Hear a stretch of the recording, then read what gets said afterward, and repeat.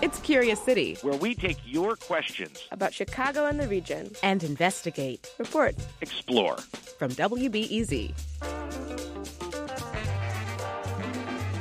Hi, this is Alexandra Solomon, Curious City's editor. And you know how you often hear warnings at the beginning of podcasts saying if you have kids listening, you might want to ask them to leave the room? And then you have to quickly scramble to turn the thing off before your kids notice?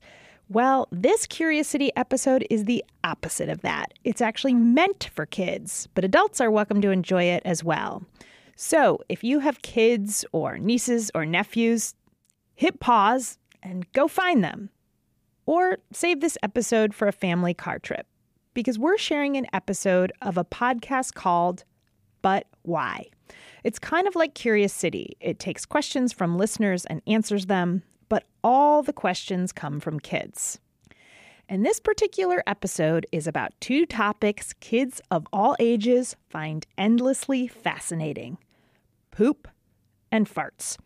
And as you'll hear, part of the story includes an episode of Curious City we did 4 years ago about where all the poop goes in Chicago. So here is But Why from Vermont Public Radio.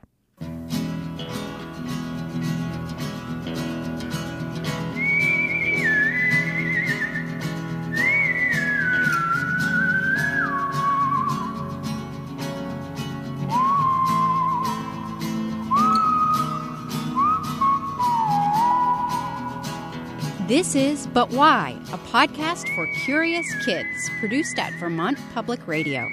I'm Jane Lindholm, and today we're going to talk about something everyone does, but a lot of people don't want to talk about it, at least not in polite conversation. So tell your adults that today, right now, just as long as this episode is going on, and maybe if you have questions afterwards, you have permission for some potty talk, because we are going to be discussing poops and farts. That's right. I said it. Poops and farts. Get all of your giggles out. Go ahead. In a couple of minutes, we'll learn about where your poop actually goes after it leaves your body. There's a whole infrastructure set up to take it away from you and away from your house. But first, some fundamentals. Hi, I'm Miles. I live in Minneapolis and I'm 3 years old. How does food get made into poop or pee? Hello, my name is Violet and I have a little sister named Nina. She's 3 and I'm 5 and we both live from Toronto and Canada. And we want to know why we poo. Hello, my name is Sylvia, and I'm 3.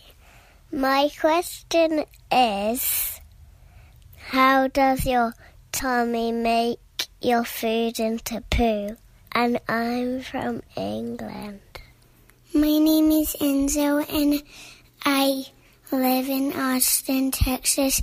I'm 5.5, and my question is, how does your body turn the drinks and food into poop and pee? The human body is an amazing machine. We've talked about some of its remarkable functions and features in our 2 previous episodes all about bodies. But let's zero in on the very impressive and efficient system our body uses to take in food, get what it needs, and get rid of the rest. It's called your alimentary canal, your digestive system, or your gastrointestinal tract. As you know, we need to eat to survive. We eat food and drink water and other liquids to keep our bodies hydrated and to give ourselves the energy and nutrition we need to run and jump and study and remember and play and grow and love and think. And I'm not going to focus too much today on the way we get the nutrients from the food into our bodies, because we want to get down to the bottom end of the process. But basically, when we take a bite of food, that starts the process of digestion.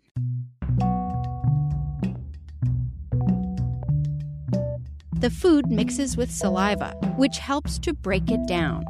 When your lunch is in your stomach muscles mix it like a blender with even more chemicals, your stomach juices, to break the food down even smaller.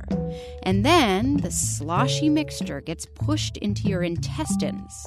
That's where a lot of it is absorbed into your body, so you can do all of those activities I mentioned before. Your body will squeeze all the good stuff it can out of the food you eat, which is why it's important to eat a healthy, balanced diet full of plants and vegetables, healthy fat, protein, some carbohydrates. The better you eat, the better your body is able to function. Which, by the way, is probably why the adults in your life might sometimes have to use, let's call it, strong encouragement to get you to eat better. A lot of digestion happens in your intestines. And picture this, if you stretched out the intestines that are kind of curled up and stuffed inside your body, it would be really long. In an adult, the small and large intestines are more than 25 feet long. That's longer than a city bus. But the food that can't be absorbed into your body needs to go somewhere. And it can't stay in your body forever, so it becomes, you guessed it, poop. The official word for poop is feces. You might also hear the words stool or excrement. Sometimes families have different words they use that mean the same thing. The long and short of it is that poop is the stuff your body can't use. It's basically a mixture of fiber and cells from your body and water. It's mostly water. Depending on what you've been eating and how healthy you are, it can have different shapes and textures. I said at the beginning of this description that it's an amazing system. And I know we think of poop as kind of gross, but think about it. Within a day or so, your body has turned, say, a roast beef sandwich, apple, and peas into all kinds of nutrients for your body to use. And it has pushed the rest of it out of your body, making room for more food and ensuring that all the bad stuff doesn't stay inside you. By the way, pee is made in a different but complementary system. Pee, or urine, is the way your body gets rid of nutrients and waste products from your bloodstream. You do make more pee the more liquid you drink, but that's a good thing. If you want to keep all your cells healthy and bathed, hydrated, it's generally a good thing if you drink a lot of water. You want your pee to be light yellow. If it's dark yellow, you probably need to drink more water.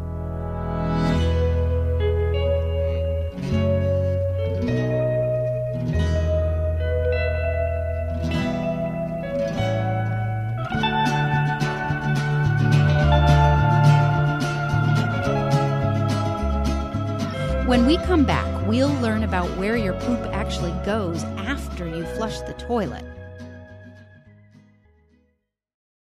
But first, here's a message for the adults listening. This episode of But Why is sponsored by Little Passports, a monthly subscription service for curious kids. Each package includes games, souvenirs, and activities from a new country, designed to spark curiosity in cultures around the globe. At littlepassports.com/why. This is But Why, a podcast for curious kids. I'm Jane Lindholm, and today we're learning more about poop and why it happens. My name is Henry. I am 7 years old. I live in Brooklyn. And my question is, how many germs are in 1 ounce of poo? The answer to this question, Henry, is pretty amazing. 1 trillion germs can live in a gram of poop. A gram is about the weight of a paperclip, and there are 28 grams in an ounce. So that's 28 trillion germs, perhaps, in 1 ounce of excrement. Excrement is another word for poop, remember? Now, just so you have an idea of how much poop we're talking about, I looked up things that weigh about an ounce and came up with a kind of strange list. A slice of bread weighs about an ounce, 28 paper clips, since we're talking about 28 grams, 5 U.S. quarters or 11 pennies, or get this, 10 ruby-throated hummingbirds. That's about an ounce, but I'm getting off track. Basically, there are a lot of germs in poop, but not every single one of the germs in that ounce of poop is going to make you sick. Nonetheless, there are some that could, and that's why it's so important to wash your hands with soap after you go to the bathroom. For humans, so much of our ability to stay healthy has depended on how we deal with poop so that no one has to get sick from it. We need to be able to drink and use clean water without poop bacteria in order to be healthy. And we don't want poop around to get on any objects that then find their way into our mouths. So a whole infrastructure has been built up to take the poop away from our toilets and send it somewhere else. Want to know more about that? So did one curious kid in Chicago. So a different podcast called Curious City at the Chicago public radio station WBEZ took on the question. We're going to play you the episode of Curious City where they take a look at where all the poop in Chicago goes. Let's listen. I'm Shannon Heffernan, a reporter at WBEZ. This week I'm answering the question, what happens when you flush the toilet in Chicago? And it came to us from somebody who was 5 when she asked the question. When did we start thinking about that? Kind of around the time when you were first learning how to use the potty, I think. That's Emily Hendel. Her daughter Satchel was a little shy when she first met us and occupied coloring. She thought maybe all the poop went to a big tank somewhere in their house. Where do you think the tank might be? In the basement. Now, before you tune out and think, I know this one. I'm no 5-year-old. I want you to stop and think. Do you really? Because it's actually kind of important. Ever since humans settled in big cities, it's been a problem we had to face. Where do we put the poop? Because if you don't deal with it, people are going to get sick. And dealing with millions and millions of gallons of poo, it's a complicated task. So today, we walk you, and Emily and Satchel, through the highlights of what happens after you flush. You'll hear them react to what we learned, starting from their house. Could you maybe show us where your toilet is? Could we start with that, and we can look at the pipes and maybe try to start tracking it from that spot? Just a minute. So see that when you flush it, it goes down here, it goes into the pipes. But come with me, we'll show you where that goes after that. All that water flows out, and it goes to pipes that run down the middle of the street.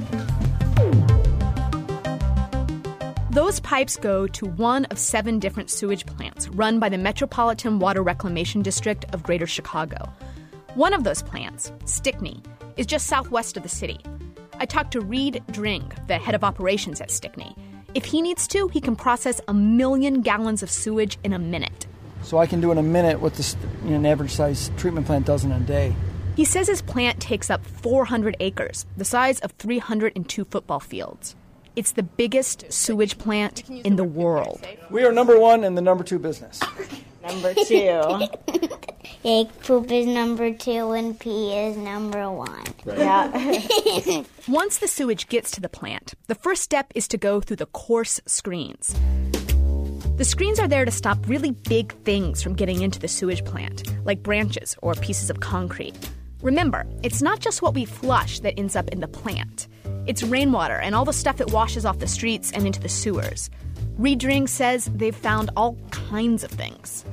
Fish, turtles. How do turtles get in there? They're so big. It's big. A bowling ball. We had a bowling ball come in. Whoa. Whoa! That's ridiculous! It is ridiculous. Well, our sewer crew found a prosthetic leg. We've seen money. Whenever there's a storm, a lot of guys like to work near the coarse screens because money comes up on the conveyors. The next step is pretty simple, the settling tanks. And here things, well, settle. Solids sink to the bottom. Fats and oils float to the top. Big scrapers come along and take both away to a landfill. The clean water in the middle flows into a big tank. Bigger than the Willis Tower? Maybe not as big as the Willis Tower, but as big as your house. What? Whoa. Yeah. It doesn't look like much is happening in this big tank, but there is a whole world of microorganisms below the surface. The woman who looks at the microorganisms is Toni Glimpf Martin. She calls these microorganisms bugs. And a lot of people ask us, where do we get the bugs from? Well, when you flush the toilet, when it rains, all of that brings in just millions and millions of microorganisms to the treatment system. But what we do here is we provide an environment for a particular type of microorganism. Remember, sewage can make us sick. It's full of all kinds of nasty stuff like bacteria and viruses. But not all microorganisms are bad for us. In fact, most of the bugs in this tank eat the stuff that can hurt us. And it's Glymph Martin's job to keep the helpful ones happy. She spends her day counting, literally one by one, the different types of bugs. Look, because we have a little counter here, so you can go, this is amoebas, flagellates, free swimmers, crawlers. This gives her clues, tells her if they need to make adjustments to keep the microorganisms in balance. She gave us a video of one of her favorites. This one's called a water bear. What? Yeah. It's kind of cute, right? A little snout. Oh, it's so cute. And so when she sees these guys in the water, she's like, okay, our water is doing okay. They're a good indicator to have in the system because they're very sensitive to ammonia and toxicity. And so if we see them thriving in the system, then it means that the water is relatively clean. So after all the microorganisms have removed most of the bad stuff, the water is sent to the river system. But there's still some stuff left over. Solids. We are going to skip a few steps here. Basically, what you need to know is that solids get dried out and go through another round of microorganisms. Eventually, one of the places the solids can end up is in a compost pile. Compost? Compost. Do you have a compost bin? You do. And what happens in your compost bin? What do you know about compost? It gets stinky. Sometimes it gets stinky. Compost gets stinky at the Stickney plant, too. I learned this during a tour with soil scientist Lochvinder Handel. He shows me gigantic piles of compost. Oh, yeah, it's like a spectrum of stink here. Right. The farther I go along, the more stink. Yeah, because it's early in the process. The faraway piles are newer and smellier. Nearby, the piles have been sitting for months. As they sit, they get hot, and it kills off some of the harmful stuff. The result is a super rich compost called biosolids. There's actually this big, beautiful greenhouse right in the middle of the sewage plant. It's full of orchids and lush grass. Here, Handel tests how well the plants do in biosolids. Nature is the best way of recycling everything. You can see here we are growing some spinach. Biosolids from Chicago are already being spread on golf courses and parks. In fact, one day, the district says Chicagoans might be able to buy it for their gardens. The district says the biggest challenge to selling biosolids will be the ick factor. No one wants to think about poop when they smell their garden flowers. But if someone isn't thinking about it, taking care of the pipes and the tanks, the microbes, the compost, then the rest of us wouldn't be able to flush and forget. Satchel, next time you poop, I want you to think about this, okay? We will.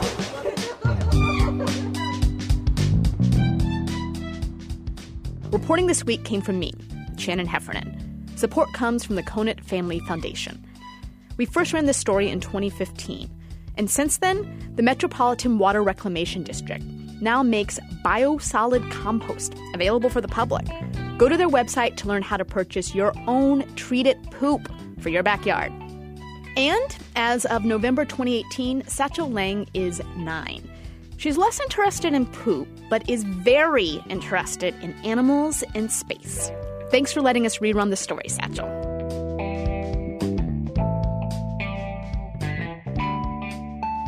That was an episode of Curious City from Chicago public radio station WBEZ. You can listen to more episodes from Curious City by subscribing to their podcast or finding it at WBEZ.org. It's not a podcast for kids, but it is a podcast for curious people of all ages, so you and your family might enjoy it, especially if you live in Chicago. Depending on where you live, your poop might go through a system like Chicago's. Most cities and lots of towns with apartment buildings and houses close together have septic systems with pipes that carry human waste away from your home and into a kind of waste treatment facility where it can be sterilized so it can't make you sick. But in more rural parts of the United States and many other countries, there are other systems. I live in the countryside in Vermont, and at my house, when we flush the toilet or take a shower or use the sink, our water and waste products go down through the pipes in our house and into a big tank that's buried in our yard. The poop and solid materials get stored in that tank, and the liquid filters out under a big field, actually across the road in my case. It's called a leach field. Every couple of years, a septic company comes in with a big truck and a suction tube, and they suction all the solid waste out of that septic tank buried in our yard. From there, it goes into the type of system we heard about before. It goes to a treatment facility. You might want to ask your adults if you're curious about how the system works where you live.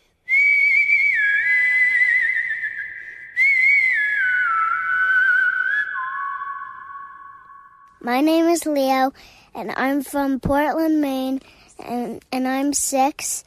And my question is, why do people toot? Hi, my name is Zebra, and I'm 7. I'm in Wilmington, Delaware.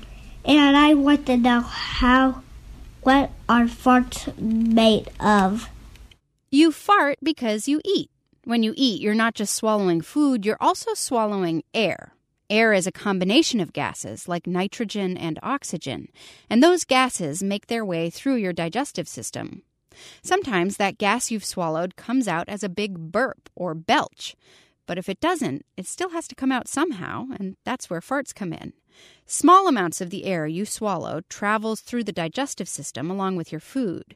And at the same time, the bacterium in your body that helps break down your food during digestion is creating other gases.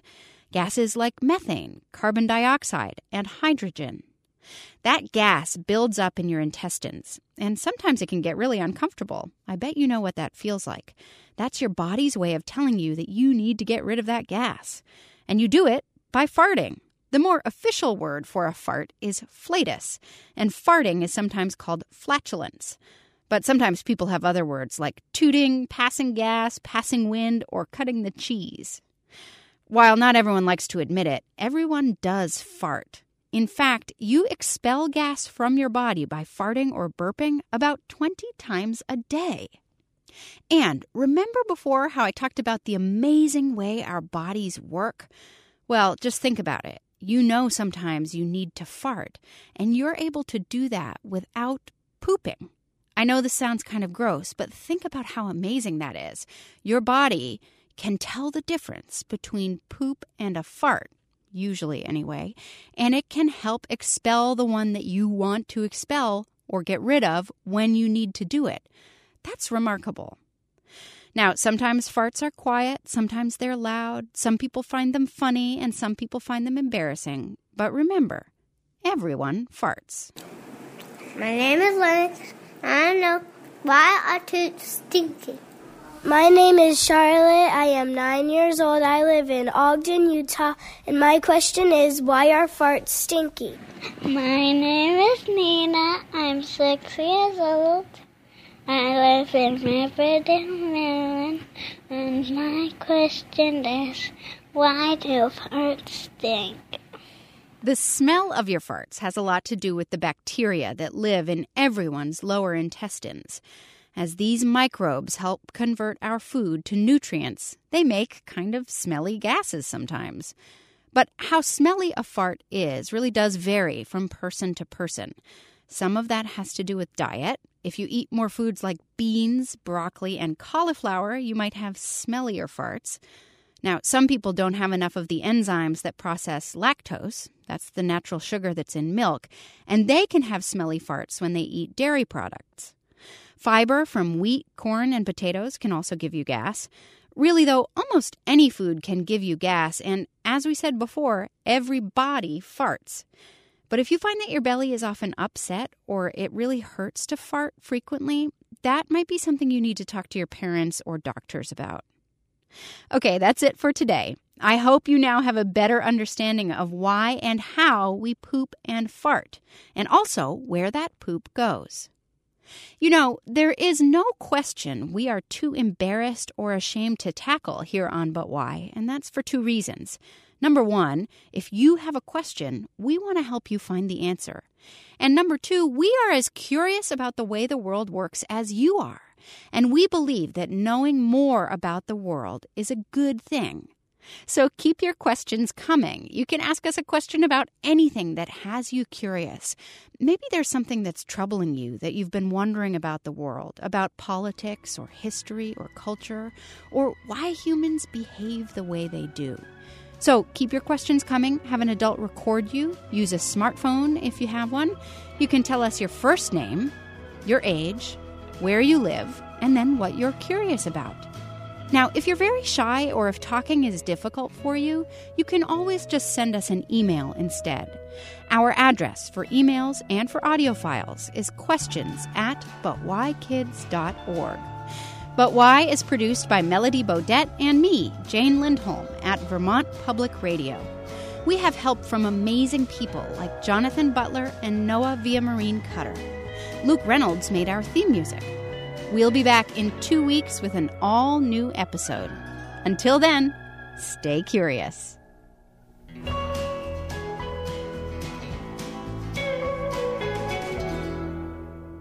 This has been a special episode of Curious City in partnership with Vermont Public Radio and But Why. Remember, to ask your questions about Chicago, you can go to curiouscity.wbez.org. Questions from kids and adults are welcome. Curious City is supported by the Conant Family Foundation. I'm Alexandra Solomon. Sometimes you just need a quick overview of the news. Meantime, it was chaos today at the Chicago City Council. A Chicago cop with a controversial past is running for judge. Other times, you're looking for a deeper understanding of what's going on in the city. Wow, no one has asked me that question. The Rundown podcast has all of that, and it's Chicago-based, so you know what's up in your neighborhood and across town. Listen to The Rundown wherever you get your podcasts or at wbez.org/rundown.